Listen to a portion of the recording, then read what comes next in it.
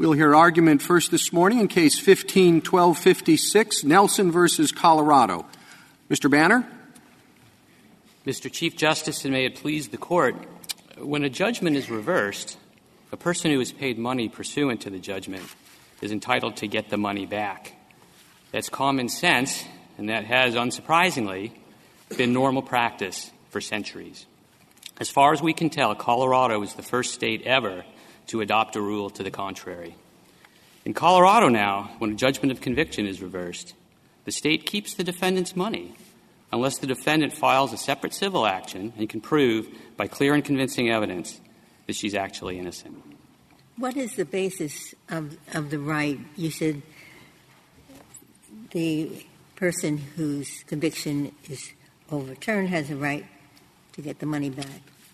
Is it a constitutional right? What kind of right is it? It's a right under the common law of property that's existed for centuries, that it has always been the case that a successful appellant gets her money back. In this case, the money was taken from Shannon Nelson and Lewis Madden pursuant to criminal convictions. But those it has to be constitutional if Colorado says we don't want to follow the common law. This is not the law here. Well, but here, so if it's not constitutional, then what's the basis for your case? No. So here, the Colorado Supreme Court did not say that this money belongs to the state of Colorado. Rather, the Colorado Supreme Court said the Exoneration Act is a good enough remedy for returning the money to Nelson and Madden. You're absolutely right, though, to say that if the Colorado Supreme Court had said it doesn't matter what process we use because it's not their property, it's the state's property. If the Colorado Supreme Court had said that, then you're right. Then we would be having to say, making an argument that the Constitution itself gives the money, gives a right to the money to Nelson and Madden. Make that argument. Excuse me? Make that argument. Okay. So if the Colorado Supreme Court had said that this money belongs to the state rather than to Nelson and Madden, that would be tantamount to charging people money for the privilege of trying them unlawfully, right? It would be the state taking money as a result of a trial that has been reversed, a trial that was conducted unlawfully. That would — The dissent here said something quite simple, which was the only entitlement to the money was the conviction. Correct. If the conviction has been voided, then what legal right does the state have to retain the money? We agree with that exactly. The Colorado Supreme Court, on the other hand, said when you paid the money, we were entitled to it. So there's a disconnect there. If they were entitled to it initially, we're still back to the operative question of why are they entitled — what is the constitutional right for you to get it back? The state was entitled to the money initially because there were judgments of conviction in place, judgments of conviction that required the payment of the money. Those judgments of conviction no longer exist. They were reversed on appeal. Shannon Nelson was retried and was acquitted of all charges. Lewis Madden, the convictions were reversed, and the prosecutor declined to retry the case. And so while it was the state's money while the convictions existed, once those judgments of conviction ceased to exist, at that point it's no longer the state's money. At that I thought your argument was this, but what you're saying now, and a lot of your brief is much more complicated. But the simple argument I thought was this. This was your client's money. It's a certain amount of dollars, okay? It was taken away from them as a result of a trial that was flawed, and therefore they were deprived of that property without due process of law. I thought that was the argument. Am I right or not? You're right. Okay. Now, if that is the argument, there are two complications that I see in your briefing. One is that you concede that they could be denied restitution for equitable reasons. Let's just take that. Where else in the law of due process would something like that come up? No, the reason why we said that is that in several of this Court's older cases, the Court describes these refunds as equitable. Now, in garden variety criminal cases like this one, there would be no equitable considerations that would interfere with a refund of the money. But it's possible to imagine other sorts of cases where it would. And so, for example, this court mentioned, as we say in the reply brief, this court mentioned an example in which an insurance case in which a full refund would provide overcompensation for some reason to the successful appellant, and in such a case, the refund for equitable reasons would have to be scaled back. In an ordinary criminal case like ours, there's nothing like that. Those sorts of equitable considerations are very, very far from a case like this one. And, Colorado If that's right, and this is the basic argument, it's our money by virtue of state law, and once the conviction disappears, why doesn't the state have to proactively return the money? In other words, why is it even required for the person to bring any kind of refund action against the state? No, the state does proactively have to refund the money. There is no requirement for the successful appellant to bring an action. Rather, your complaint is not to the nature of this action and to exactly what you have to prove. You're saying that as soon as the conviction is vacated, the state has to put a check in the mail. Well, okay, that may be a little too simple. So in our view, a proper procedure would be the procedure that was followed in these cases, where in Shannon Nelson's case, after she was acquitted, she filed a motion back in the original trial court saying, look, I've been acquitted. Please give me my money back. No, I guess I'm asking, if your theory is right, why is even that necessary? If your theory is right, it seems, you might file a motion because the state hasn't done what it's supposed to do, but it seems as though the obligation on the state's part is immediately to put a check in the mail. No, that's right. And so when that hadn't happened, after several months, we filed the motions in both cases. Well, I was just saying, I understood you in responding to Justice Alito to say that the state had to give the money back because they had acquired it as a result of a flawed prosecution. Is that right? Right. Well, that's not true for some of the payments. There's a $30 docket fee. In other words, that's not something that depends upon whether the conviction is valid or not in the normal case. No, yes, well, all of these payments under Colorado law are collected only from defendants who are convicted, including the docket, the docket. Right. None of these fees, charges, et cetera, are the sorts of filing fees that are collected from any litigant, win or lose. There's nothing like that in this case. This is all money that is contingent upon the existence of a conviction. The other complication that I see in this make-whole argument, in other words, the state took things away from you, they took property away from you, and when the conviction is reversed, they have to restore you to the position you were in before the prosecution, is this. The restitution and all of these fees are small in comparison with the main thing that was taken away, and that was liberty. So if your argument is correct, why shouldn't didn't the state took away your client's liberty without due process of law? So would they be automatically entitled to be made whole in that respect? No, and the reason why not? The reason for that is that while there's a long historical tradition of providing refunds of monetary payments upon the reversal of a conviction, there is no comparable tradition of providing compensation for periods of lost liberty. That's why Colorado passed the exoneration. Exactly. If there already was a tradition of providing compensation for lost liberty, there'd be no need for statutes like exoneration. If tradition like that can defeat the argument for compensation for time wrongfully spent in prison, then can tradition defeat the argument that you make with respect to the fees and the restitution? No, because the tradition is the normal practice for centuries has been to refund monetary payments that are contingent upon a judgment when that judgment okay, so the argument is tradition could do it if there were such a tradition. If there were such a tradition. So we have to look at the tradition. Right. And so it's an we look at the tradition, again, it seems to me for constitutional reasons, not for state law reasons. That's why I'm somewhat confused. I mean, who cares about tradition if the state says X and the tradition is Y? Unless there's a constitution. Well, no, that's right. And so tradition comes in, in determining what process is due. Courts always look to tradition. Tradition is always a factor in considering what. Well, getting back to the state law for yeah. a moment, are you saying that if a state creates a right under state law, it cannot unduly complicate that right by flawed procedures under our procedural due process jurisprudence?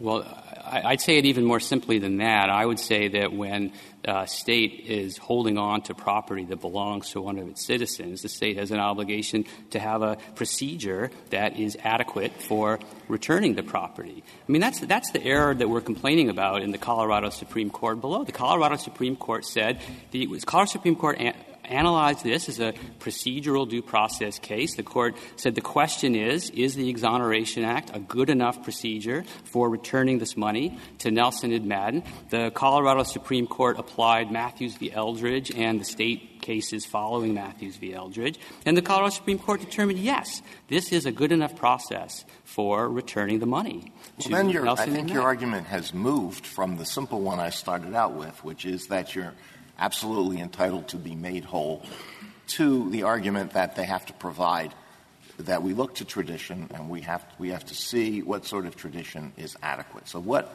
would be an adequate procedure here? They have to be made whole. I guess I don't think I'm saying anything different from what you're saying. I'm saying that what the due process clause requires is for Colorado to provide a process adequate to make defendants whole when their convictions are reversed. So what is that process? After the conviction is reversed. I'm simply to refund the money. It's their money. Colorado can't make defendants have to prove that they're actually innocent in order to get their own money back. Let's take the Act. Yeah. What parts of the procedure of the Act are you saying violate due process? Well, the requirement of proving one's innocence in order to get one's own money back. That's the most obvious one. It would seem to me that if the state had an equitable reason, it should prove it, not you. Oh, exactly. And as I've said, the state talks a lot in very general terms about equitable principles, but the state has yet to identify what equitable principle entitles it to keep our money. Do you think the requirement to start a separate civil action comports with due process? That's a harder question. So let's imagine a requirement that you have to file a separate civil action, but all you have to prove is that your conviction was reversed. Right? If it was something that ministerial, maybe that would satisfy due process. Although even there, I suppose it would be hard to see what purpose would be served by such an action when you You'd have to pay a filing fee. You'd have to engage a lawyer, and we're talking about hundreds of dollars, not even $1,000 in one case. So that's right. If it seems to me any requirement that you sue to get the money back. I agree. And as I was saying, it would have to be a very streamlined, very easy sort of civil action. But that would be pointless. I mean, it would be hard to see what purpose would be served by requiring such an action. I'm agreeing with you. What purpose would be served by that when you can just do what successful appellants have been doing for centuries, which is going back to the trial court and saying, okay, judgment reversed, please give us our money back. Assume you applied the Matthews framework. Do you agree that the court got it right, or do you think even under Matthews the court below got it wrong? Oh, no, under Matthews the court got it terribly wrong. I mean, the Colorado Supreme Court's application of Matthews was basically to say due process requires some kind of a hearing. Well, the Exoneration Act, that gives you some kind of a hearing, so good enough. If you look at the Matthews factors one by one, they all point very, very strongly in favor of finding the Exoneration Act an inadequate remedy. It's first of all, this is the defendant's property. not the state's property. Second of all, this is a terrible procedure for returning property to successful appellants. The Exoneration Act was not really intended to serve that purpose. It doesn't serve that purpose at all. It virtually ensures that successful appellants aren't going to get their money back when their convictions are reversed. And finally, it's impossible to see what interest the state has in holding on to this money, right? Shannon Nelson, she was acquitted. Lewis Madden, his convictions were reversed. There's no chance that either of these defendants will ever be re-prosecuted. This money will never belong to Colorado. Colorado has yet to explain what interest it has in preventing this money from being returned. If we're writing this opinion and we begin, tradition is very important here because? Well, in the Court's due process cases, the Court has often said that tradition is very important. And that's if we're trying to define the substantive right. Yeah. Right. And also in determining what process is due. And so the fact that successful appellants have always gotten their money back, I mean, that is the tradition that we're invoking. And tradition is important in due process cases because, in determining what process is due and determining what's the law of the land, well, what better place to look than what the law of the land has always been? Well, so that's a different analysis than the Matthews analysis, though. Correct. The thing about this case is that what Colorado's doing here has never been done before. So there is no precedent directly on point at a very high level of specificity. So we have to look to other lines of the Court's due process precedent. That's what we've done. It seems, Mr. Banner, that you could be approaching this in two ways. I mean, one is you could be claiming a substantive due process right along the lines that Colorado said you were doing, and then you came back and said no. Now, if you were suggesting that you had a substantive due process right, then surely tradition would be important. That's right. But if you're looking at procedural due process, I would have thought that your argument is the simple one of this is property under state law. It's my property. It's your client's property. And then we apply the Matthews test to determine what kind of procedure is due to get that property back. And tradition wouldn't be any part of that. No, that's right. So if looking just at the Matthews test, you're absolutely right. Tradition would not be part of that. But the Matthews test is not the only way the Court has looked at this general class of issues. And as I said, because no state has ever done what Colorado's doing, we're trying to draw from various strands of due process precedent. One strand is the Matthews test, but another strand is the cases like Honda Motor and so on that say if a state takes away a procedure that has traditionally been present, traditionally been afforded, that's a pretty good sign that the state is violating due process. What did Colorado do before the Exoneration Act with respect to returning? Just gave back the money, just like every other jurisdiction. That's right. And so the novelty here is that this case got to the Colorado Supreme Court immediately after the Exoneration Act was enacted, and the Colorado Supreme Court said, oh, well, now we have a statute that tells how money is supposed to be refunded to exonerated defendants under state law. That must be now the exclusive remedy for defendants to recover the money. But before the Exoneration Act, there was no statute governing this topic, just like in many jurisdictions, and it was just as a matter of routine practice, successful appellants got their money back. Well, is that true? I mean, I still don't understand the difference between the simple argument that you're required to be made whole and the argument that a court could deny restitution based on equitable considerations. As this Court has said, so which is your argument? You automatically get it back. That's the end of it.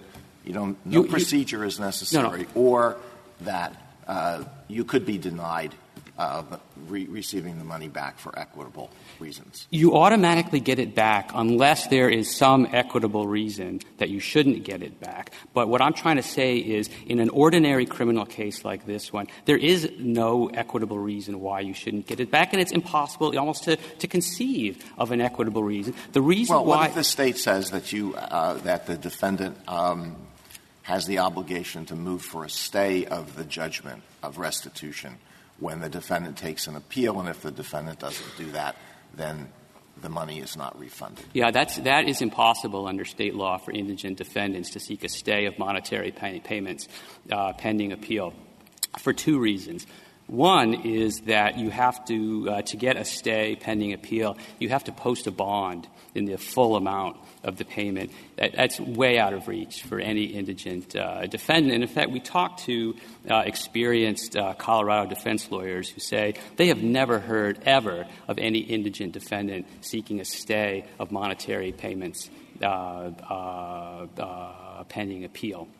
Our clients, indigent defendants, they couldn't have done that. Second, by statute, stays appear to be unavailable where the money is being taken from the appellant's inmate accounts, which is the case here. So even if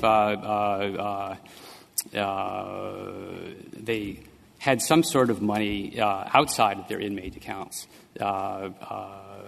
excuse me, I'm sorry. The money is being taken from the inmate accounts, so that's a second reason why a stay would be unavailable. I should add. Should we be differentiating between some jurisdictions that don't collect the money until the conviction is final and a conviction that's overturned on collateral review, where the possibility of money having been collected may exist?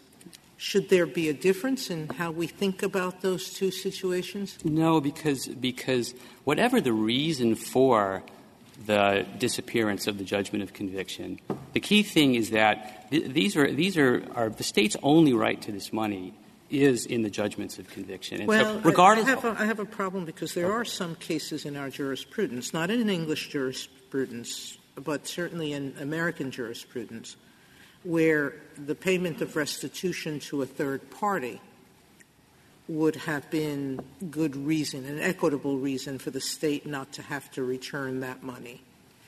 So what do we do? Okay, let me say a word about restitution.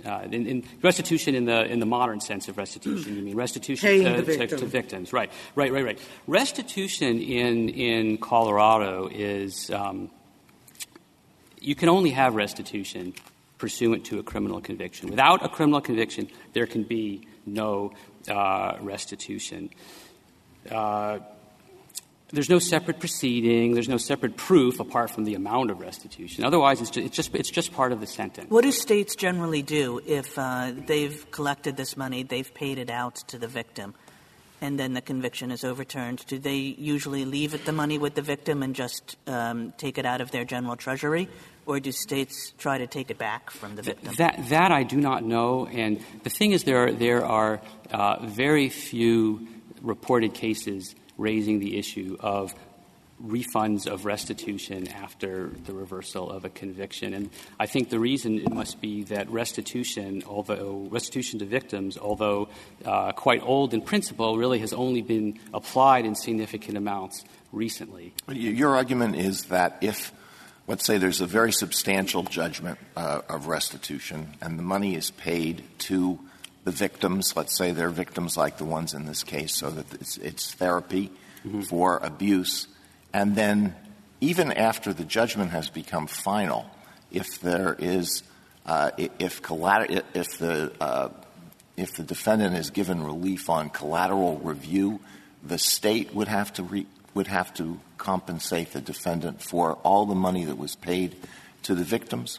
That's your argument? I agree with all of that except the word compensate. The state would have to refund the amount of money it had taken from the defendant Remember that I mean, and then as between the state and the victims, that's between the state and the victims. That's no bearing on the property rights or the due process rights of the defendant. Bear in mind that all the money the state collects from convicted defendants, whether denominated restitution or denominated anything else, all of that money the state is spending on something. The state isn't hiding that money under a mattress. All that money, even fines paid into a state's general fund, the state is spending that money on something. And so it's no excuse when you owe a debt to say, oh, geez, I'm sorry, I already spent the money on something else. Well, you don't have to make that argument to prevail in this case, do you? I think there's some severe equitable problems with the hypothetical of the state having paid the victim and the victim having spent the money.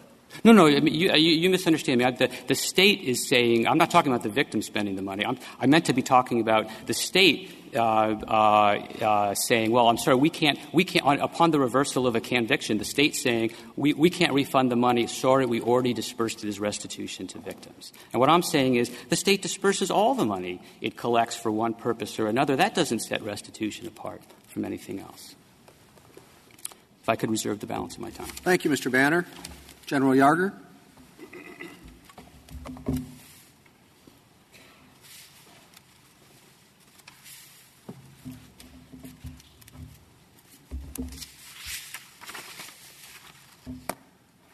Thank you, Mr. Chief Justice, and may it please the Court. The dispositive question in this case is substantive, not procedural. Petitioners are not claiming that they've been denied an opportunity to prove that they meet the substantive elements of the Colorado Exoneration Act. Instead, their argument is that that act is an inappropriate procedure, that the procedure set out by the Exoneration Act, where they have to prove themselves actually innocent, is a procedure that does not comport with due process.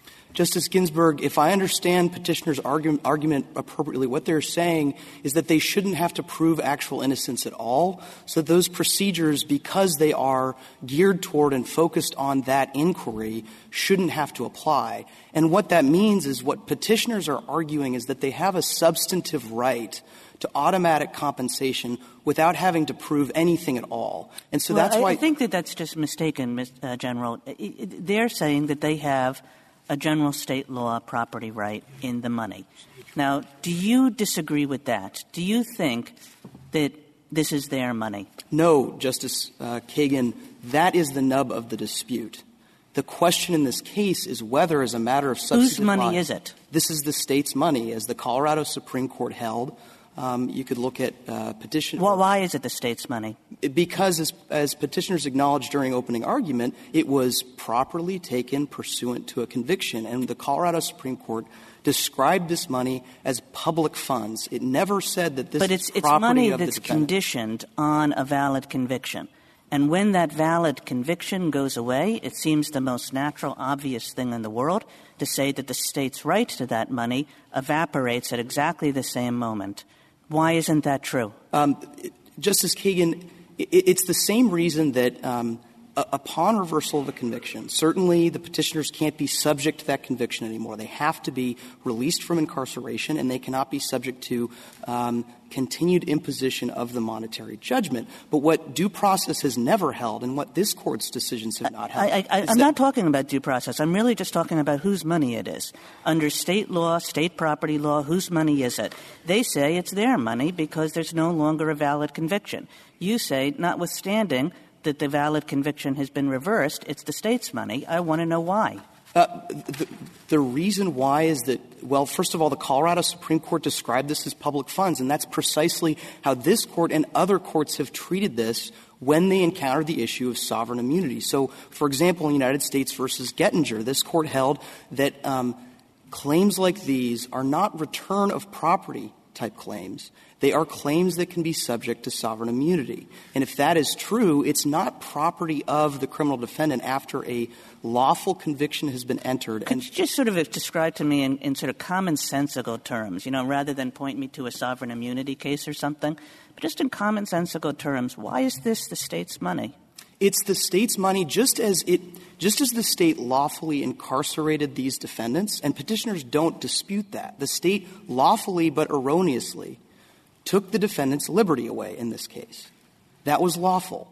same as the court or the state lawfully took custody of and property in the state's the criminal defendant's money. And so do you have any obligation to return the money at all pursuant to any procedures? Could you just say, once you pay the money, we have no procedure for you to get it back? In fact, we won't give it back to you ever.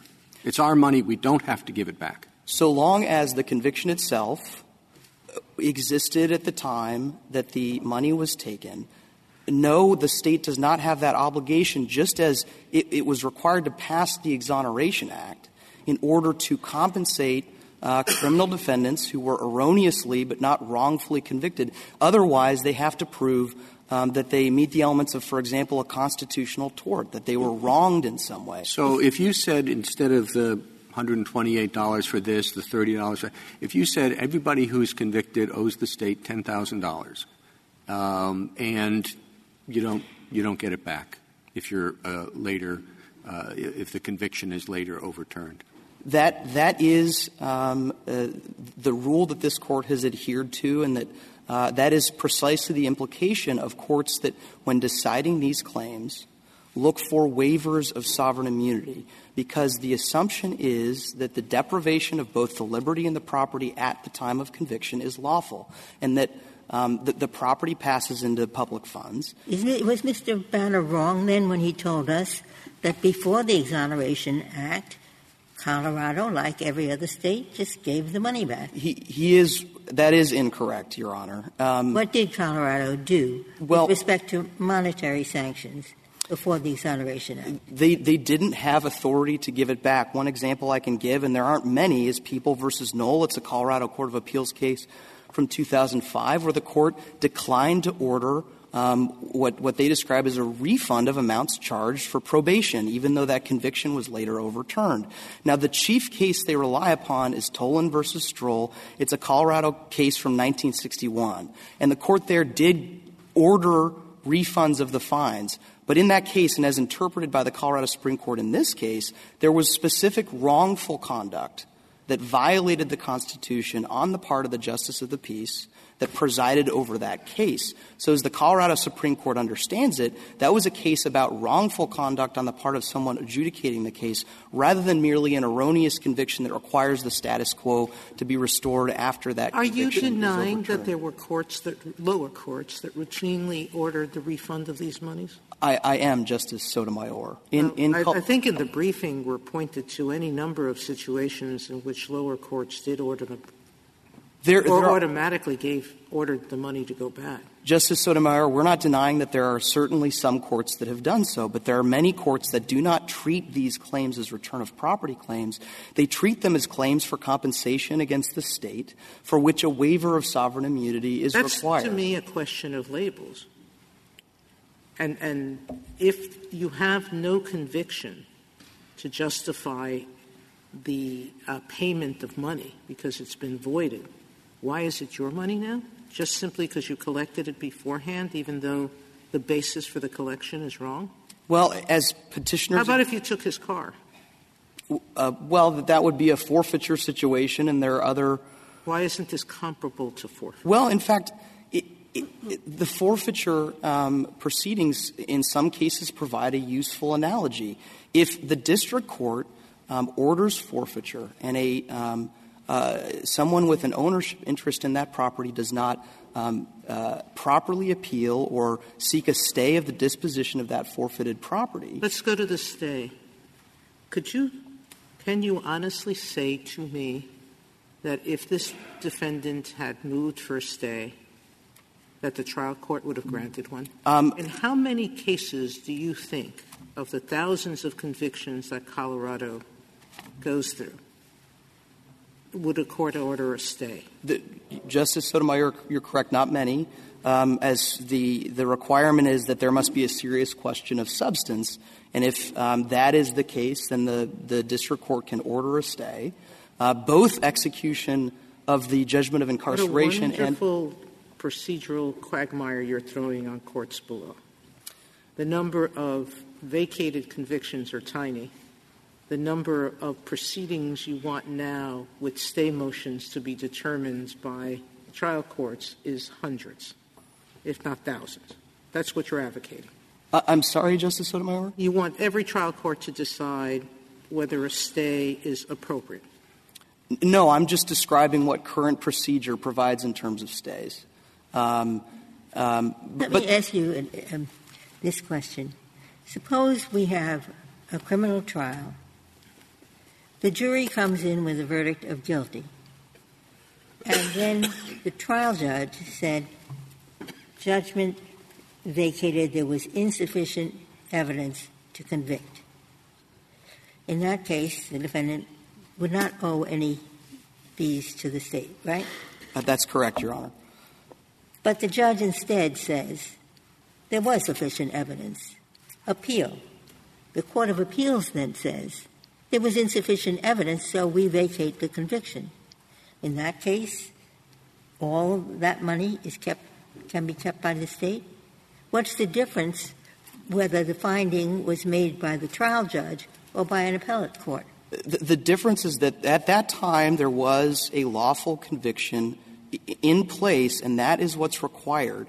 And that's why the question in this case is whether this is a return of property that is properly thought of as the criminal defendants or it's a claim for compensation.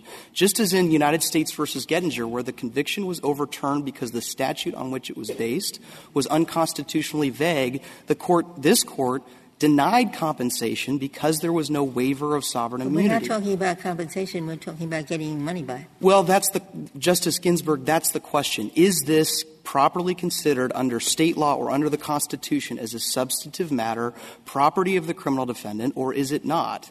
And it says in page 27 of their brief, they have three cases, one going back to 1832 of this court, that says the law is that when you reverse the judgment in a civil case, I wouldn't know why it would apply to as well to criminal, the person on the other side gets the money back. And now, it doesn't say what law. And moreover, you heard your brother here say, well, the Colorado Supreme Court said that this wasn't a question here of whose property it was a question of the remedy. The property belonged to the criminal defendant. Now, so, one, what do you say about those cases? Two, what did the Colorado Supreme Court say as a matter of property law? Yes, Justice Breyer. First of all, there are cases that say upon reversal of an erroneous judgment, there can be restitution. But it doesn't say can. It says the law raises an obligation for the one who's received the benefit of the erroneous judgment to make restitution to the other party. Well, the law creates an obligation. It doesn't say may. Respectfully, Justice Breyer, some courts use that specific formulation of language. This court used that. This court likewise in two cases. In 1832. All right.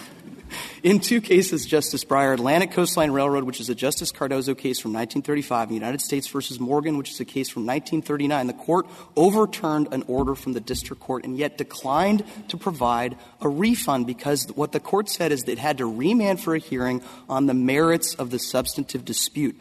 One of petitioner's own sources, a tainter more interested in what did the Colorado Supreme Court say this is his money, but we don't have a remedy?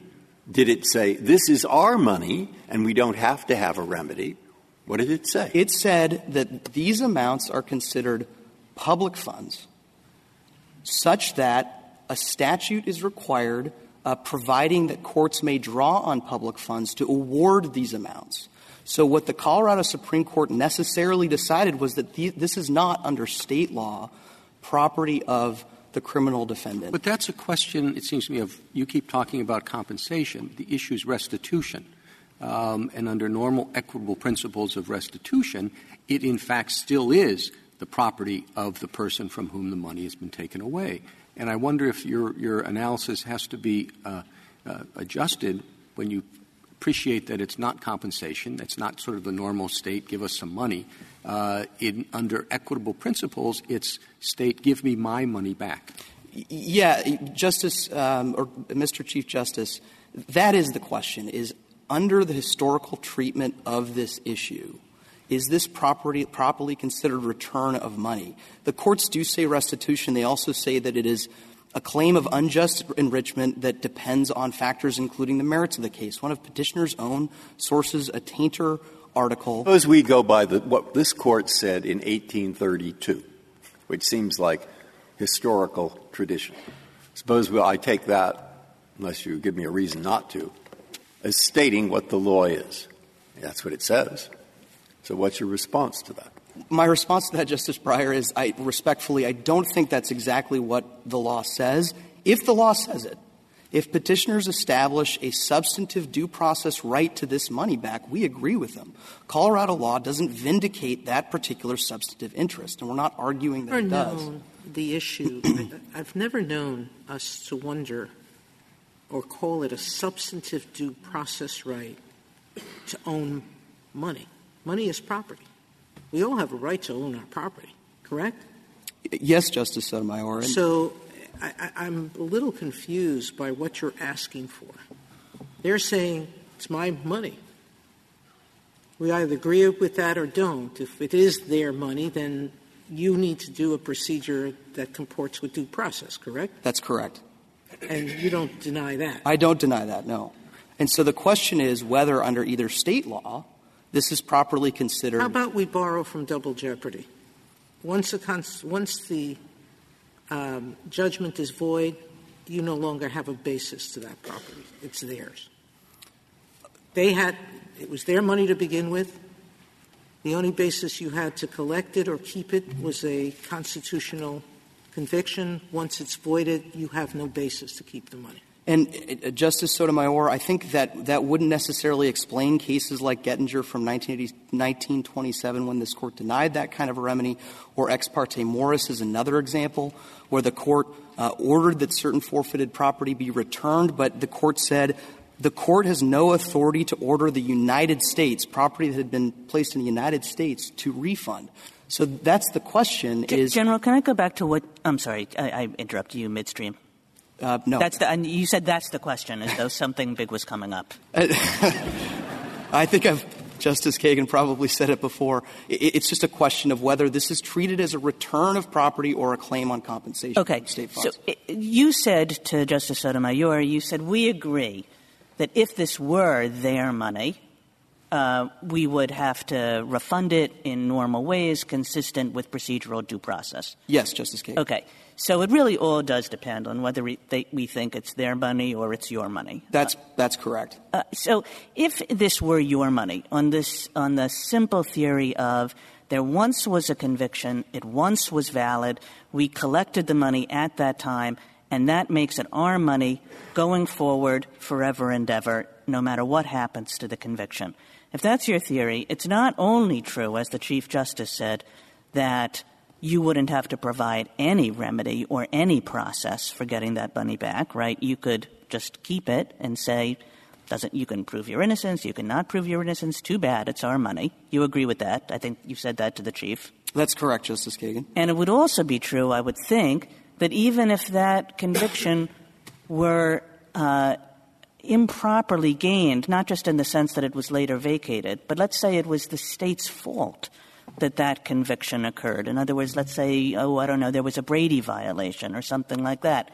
It would still be your money. Justice Kagan, in that actually neatly illustrates the decisions that states like Colorado have to make.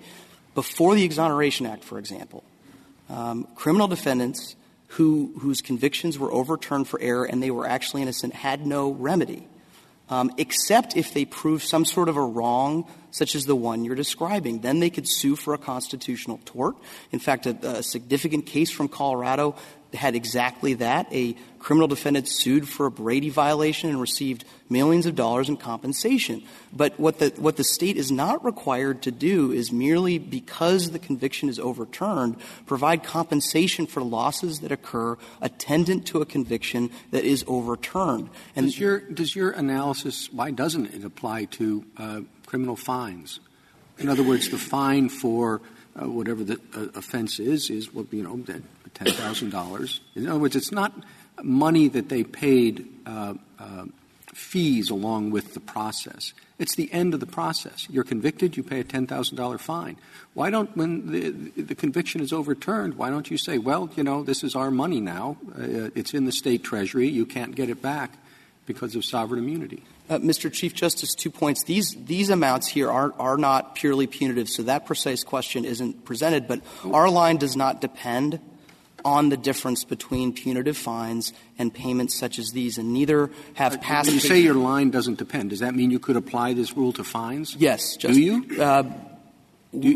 Are fines in Colorado unredeemable once you put them in the Treasury? As we understand the Colorado Supreme Court's decision, yes, just as this Court held in Gettinger, that was a fine that the Court did not repay, even though the conviction was invalidated for constitutional reasons, and the reason the Court didn't order the fine repaid was because of sovereign immunity. Right, so what happens then? I mean, I grant you have a tough side of this argument because it doesn't seem very fair what you're doing. But you have a corporate criminal defendant. You can't put him in jail.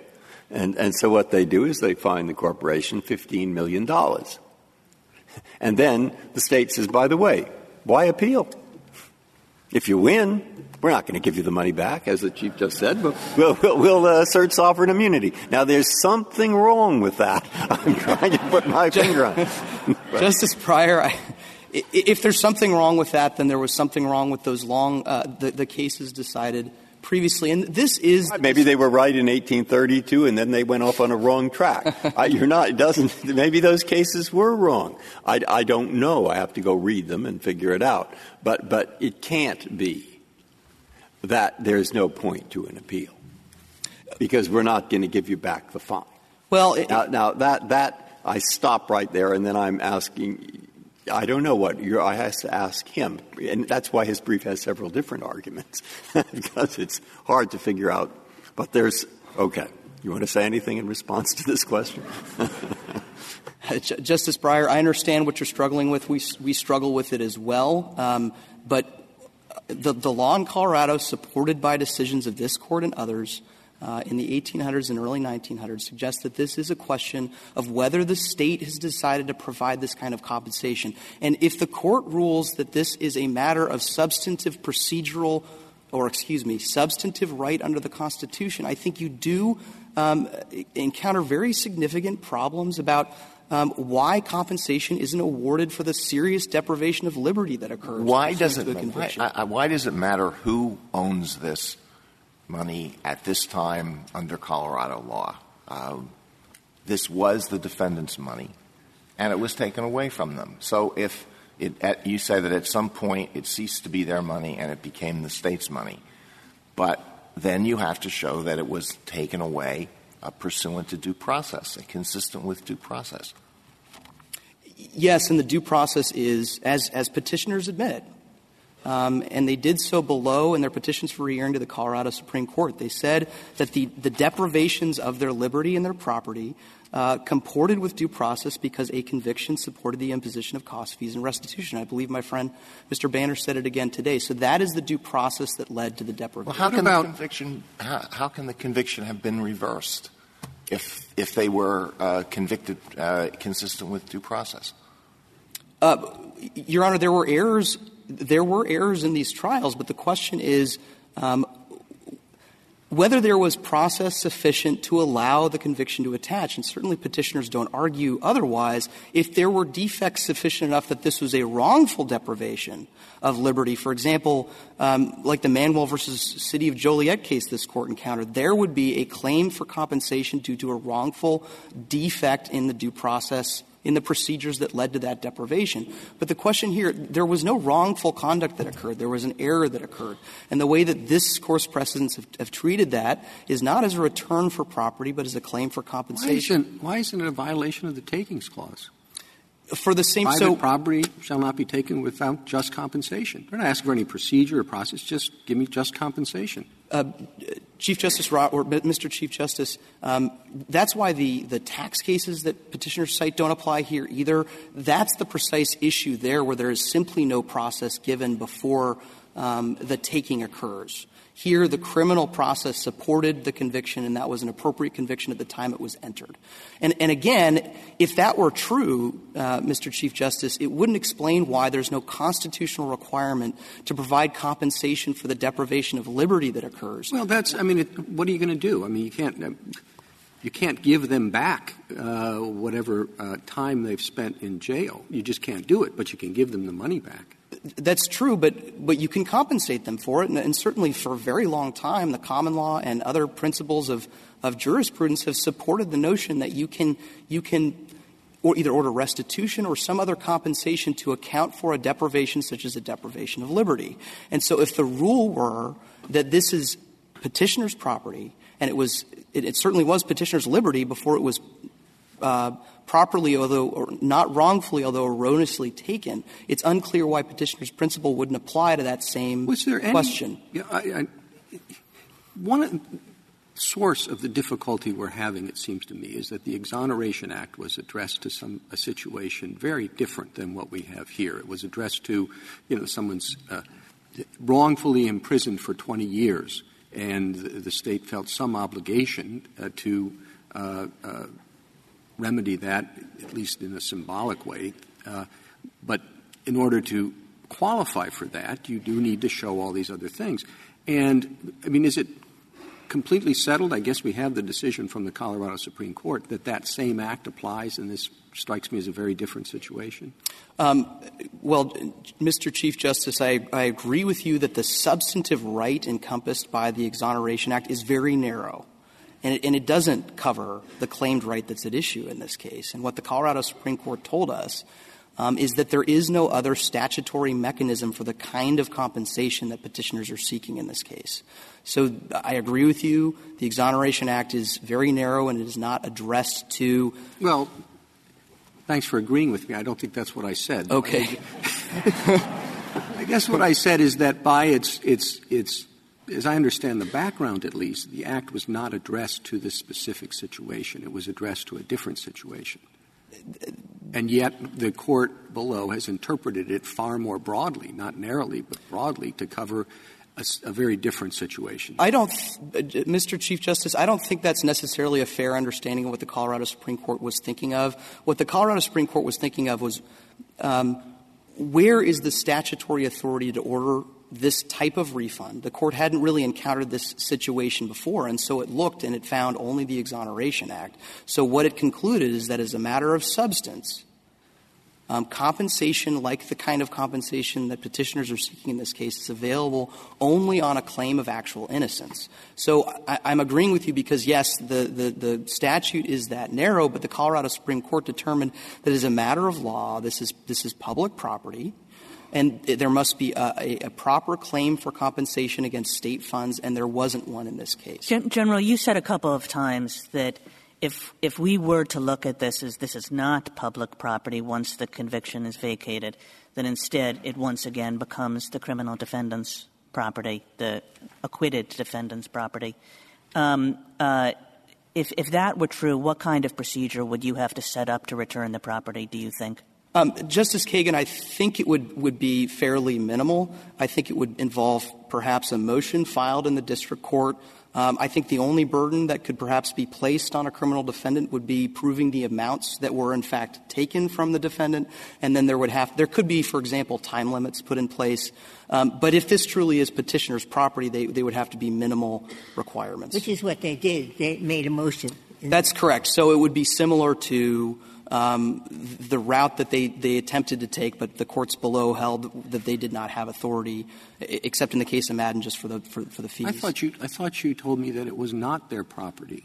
In other words, even if it was, once it's in your treasury, they can't get it back because of sovereign immunity. Chief Justice Roberts, Mr. Chief Justice, if this is their property, if they have a present entitlement to it, it is their property, then due process requires them some procedure to get it back. And that's the question. Is this, as a matter of substantive law, their property, or is it public funds, as the Colorado Supreme Court held, and therefore there can only be a mechanism for compensation from public fund for those losses? And so that is the key question in this case. If there are no further questions. Thank you, Mr. Yarger. Mr. Banner, you have 4 minutes. Okay, just a couple of quick things. First of all, I believe that this argument is the first time in this litigation that the state has come out and said this money belongs.